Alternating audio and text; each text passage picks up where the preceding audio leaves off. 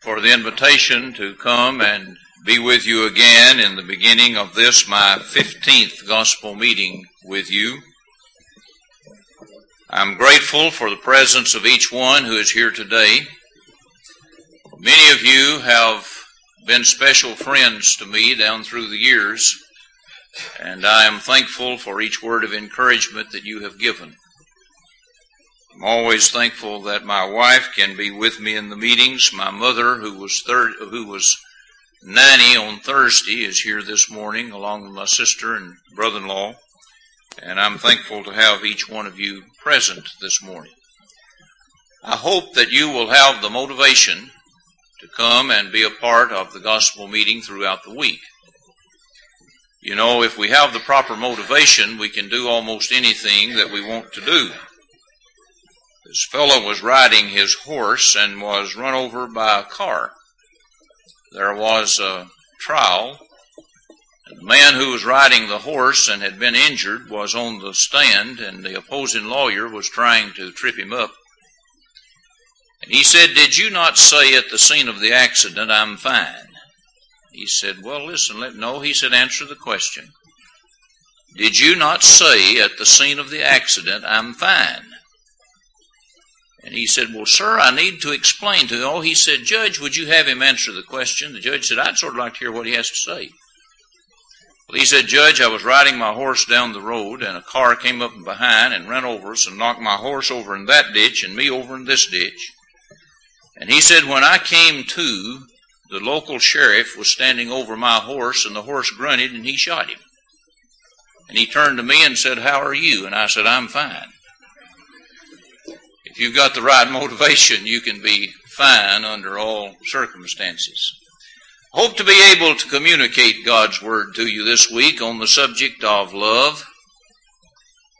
You know, communication is something that you look for ways to get the point across, and I'm always looking for ways to do that. You can get the point across sometimes in an unusual way.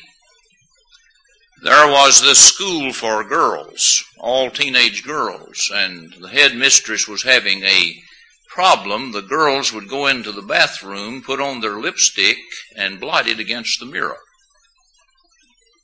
And she called the girls in and told them, said, "That's causing extra work for the janitor. You shouldn't do that." Next day, the same thing. She told them again, "Don't do that. Don't blot your lipstick against the mirror." But the next day, the same thing. So she decided to get the point across. She called all the girls into the restroom and called the janitor in. She said, "I want you girls to see what the janitor has to do to clean that mirror." He came in with his mop, dipped it in the commode, cleaned the mirror. They never had any more lipstick on the mirror. There are ways to get points across. During this week, let me give you an idea of what we have in mind.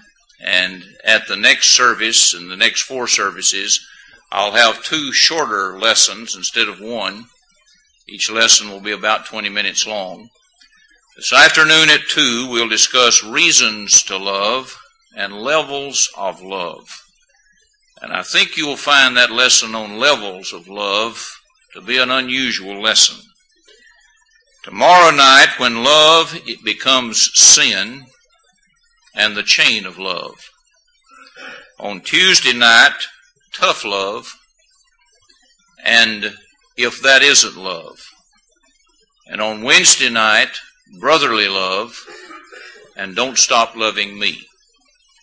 I think we can cover a lot on the subject of love in these 10 lessons that I've called 10 Cups of Love. This morning at this time, I want to suggest to you that perhaps it would be good if all of us lived in the state of Missouri. Many of you are aware that the state of Missouri is known as the Show Me State. And I'm not talking about living in that state physically speaking as much as I am letting it become a state of mind for each of us as Christians. When it comes to the subject of love, we need to emphasize the idea of show me. You are aware, I'm sure, that this idea of show me is used in the 2nd chapter of James in talking about the subject of faith. He said, you talk about faith and works. He said, show me thy faith by thy works. Show me. In other words, let me see some action and not just an attitude. In 1 John 3 and verse 18, my little children, let us not love in word, neither in tongue, but he says in deed and in truth. Not just in word, but in deed. Don't just tell me that you love me. Show me that you love me. A young man sent his girlfriend a card, and he said, I want you to know that my love for you is deeper than the ocean, higher than the sky, and wider than the world. And I'll be to see you Saturday night if it doesn't rain. There is more to love than just saying, I love you. And I wonder sometimes, as God looks down on us, if he doesn't, in his thinking, have these two words, show me. When he sees us get up on Sunday morning and do other things instead of coming to Bible study and worship, when we say, God, I love you, I wonder if he is thinking, show me.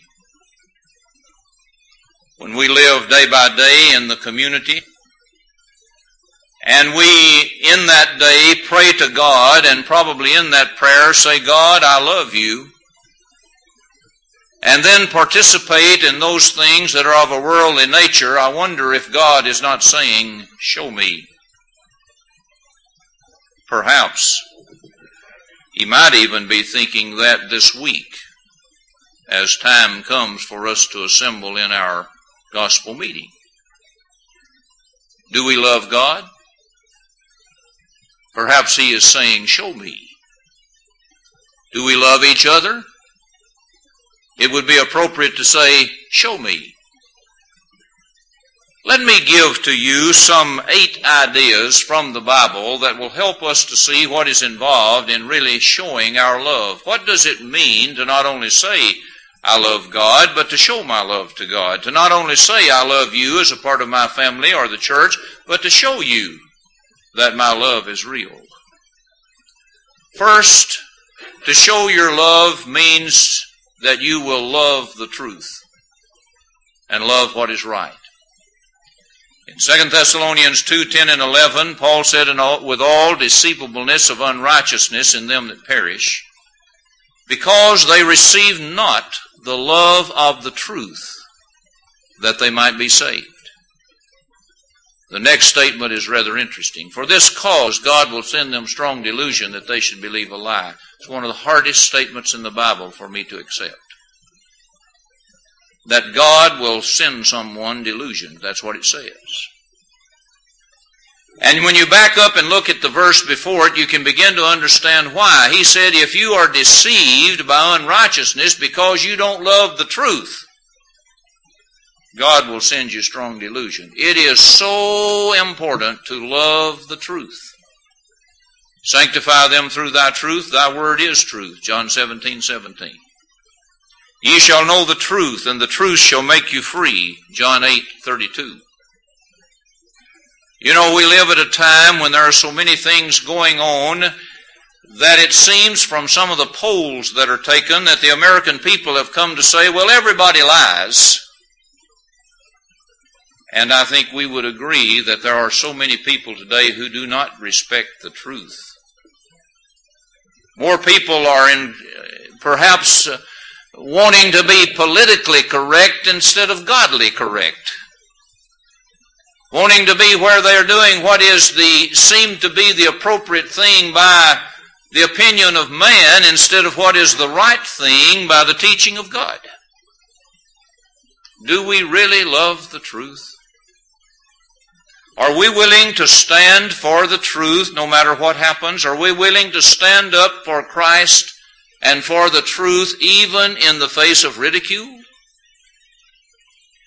when the truth is at stake, and we say we love God, perhaps God is saying, show me. I believe this show me love involves complete trust in God. And I don't know that any one of us has arrived at 100% on that. We need to learn to trust in God, to realize that He is still in His heaven, and although all's not right with the world, that He's still in charge of things in the world. And that all things can work together for good to them that love the Lord, Romans 8:28. Perhaps we become impatient sometimes and believe that God is not working out things as He should, but God has promised that He will. And there is that statement in 1 John 4:18 that perfect love casteth out fear. In other words, if you'll put your complete trust in God, you don't have to be afraid. I admit to you there are some things that are going on today in the world that really concern me. When you take into consideration that most of those who go in to rob a store now have no qualms about just killing the person even though they've already given them the money, and that there's a drive-by shooting reported almost every day in most of the cities that are of any size, we come to realize that perhaps there are some things that we are to fear. And some reason or other, every time I come to the Cookeville area, there's always a storm. There'll be a tornado somewhere this week, no question about it. When the Oklahoma bombing took place, it was being talked about in the last few days for its anniversary. I was in a meeting at Willow Avenue. When the tornadoes came through Nashville a few years ago and tore up so much, I was in a meeting in the Cookeville area. And I'm expecting I'll be in a meeting in the Cookeville area when the judgment day comes. There are a lot of things to fear, but he says if we really trust in God, we don't have to be afraid. Jesus said, fear not him that is able to destroy the body or kill the body but can't destroy the soul. Rather, fear him that's able to destroy both body and soul in hell, Matthew 10:28. And when it comes to trusting in God and facing even the difficulties in life with a complete trust in Him, perhaps God is saying, if you love me, show me. Put yourself in the hollow of the hand of God and trust in Him. He also says in this general area, just 2 verses later, after saying it cast out fear, that we show our love to God by showing our love to one another. Verses 19 and 20 of 1 John 4, hereby we know that we are of the truth and shall assure our hearts before Him. For if our heart condemns us, God is greater than our heart and knoweth all things. And then in the next chapter, if we love Him because He first loved us. If a man say, I love God and hateth his brother, he is a liar. For he that loveth not his brother whom he hath not seen, how can he love God? Whom he has seen, how can he love God whom he's not seen? You're familiar with the judgment scene in Matthew 25. Inasmuch as you did it to the least of these, my brethren, you did it to me, Jesus said, or if you didn't do it, you didn't do it to me. How do we show our love to God? By loving one another. You see, I can't walk up to God personally, look Him face to face today in a physical sense and do something for Him. But I can do something for you, a child of His, and that does something for Him. We show our love to God by loving one another. And folks, can we claim to love God if we don't have love in our families and in the church for one another? Can we bite at each other, hurt one another, talk about each other negatively in the family of God and still claim to love God? Oh God, I love you. Perhaps He's looking down in our relationship to each other and saying, show me.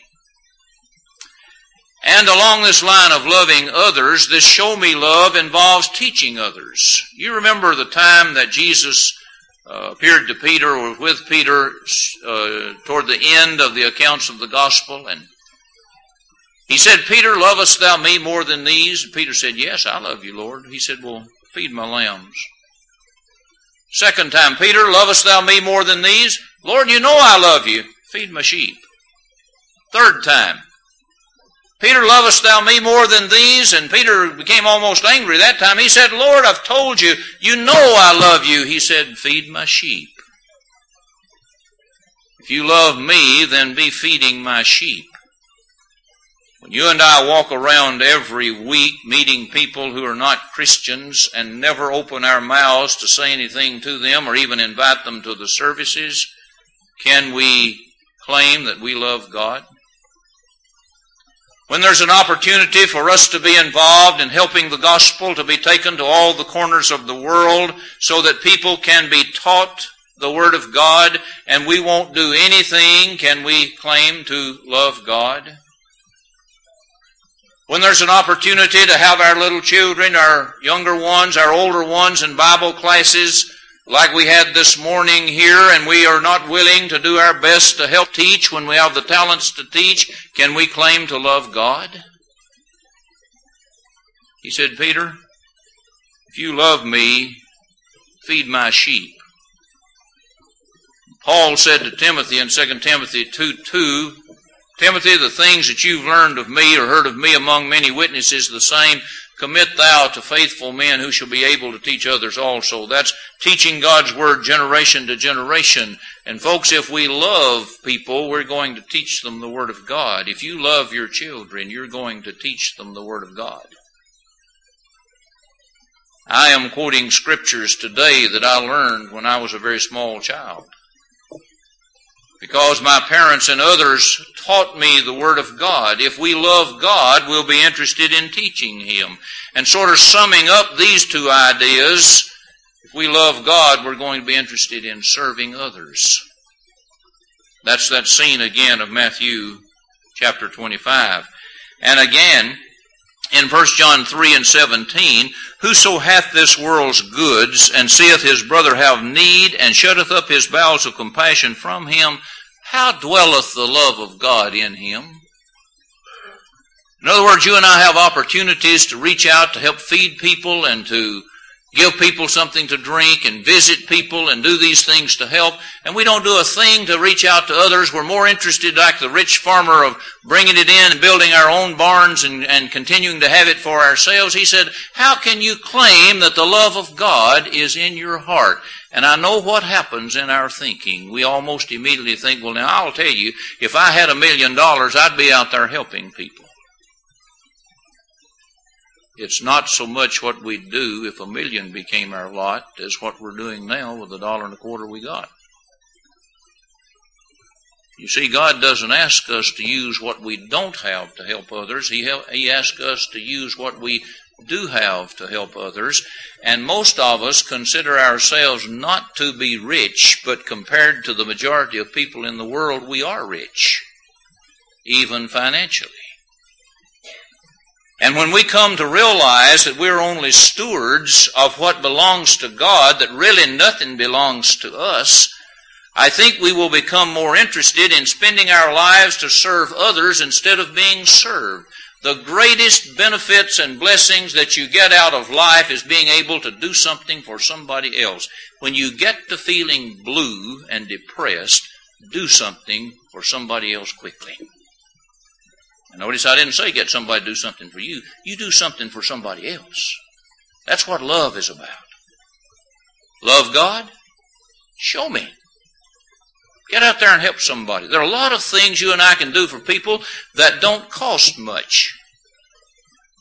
And sometimes, in fact most of the times, when we eat a good meal at home, we have enough left to feed 2 or 3 other people. Stop and think about somebody that might not have enough to eat that night. Just fix them a plate and take it to them. You don't have to take a full-fledged meal. You don't have to take several dishes. Keep that to when you're bringing it to me.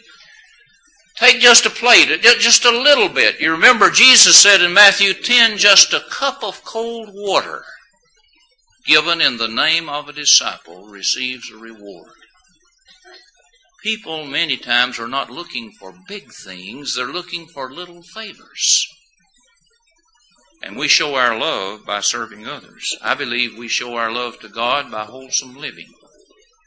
Love not the world, neither the things that are in the world. If any man love the world, the love of the Father is not in him. 1 John 2:15. If any man be in Christ, he is a new creature. 2 Corinthians 5:17. Mind not the things of this earth, but seek those things that are above. Colossians 3:1-5. I'm crucified with Christ, nevertheless I live. Yet not I, but Christ liveth in me. And the life that I now live in the flesh, I live. 5 times in that verse, live. I live by faith in the Son of God who loved me and gave himself for me. Going out there tomorrow at work and trying to tell the truth and teach people or treat people in a decent way, be fair to people as much as you can. When there's a temptation to be involved in something that's downright wrong or even questionable, you've got the fortitude to back up and stand against it, or turn yourself and go in another way and even flee that which is evil. That's a part of showing your love for God. Living right, doing right.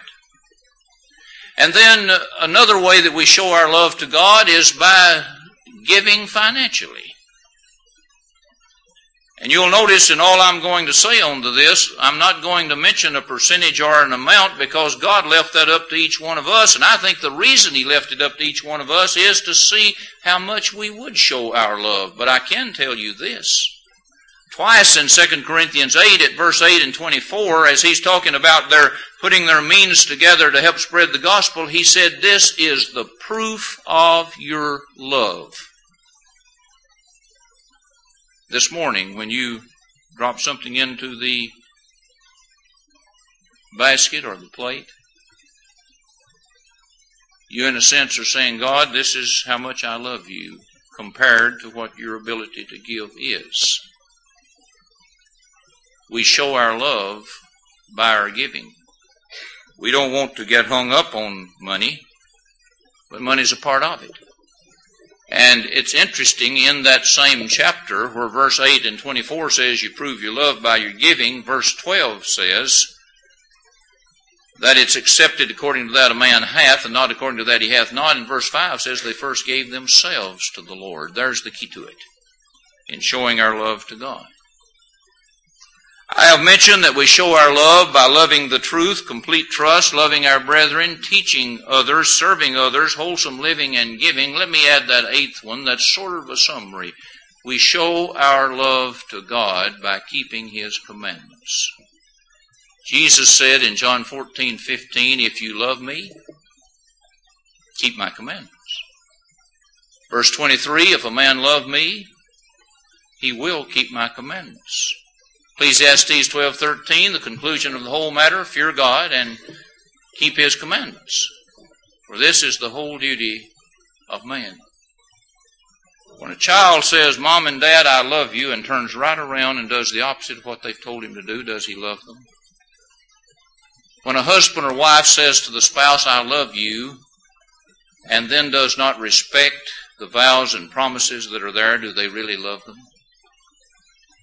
And when we say, God, I love you, and won't keep his commandments, do we love him?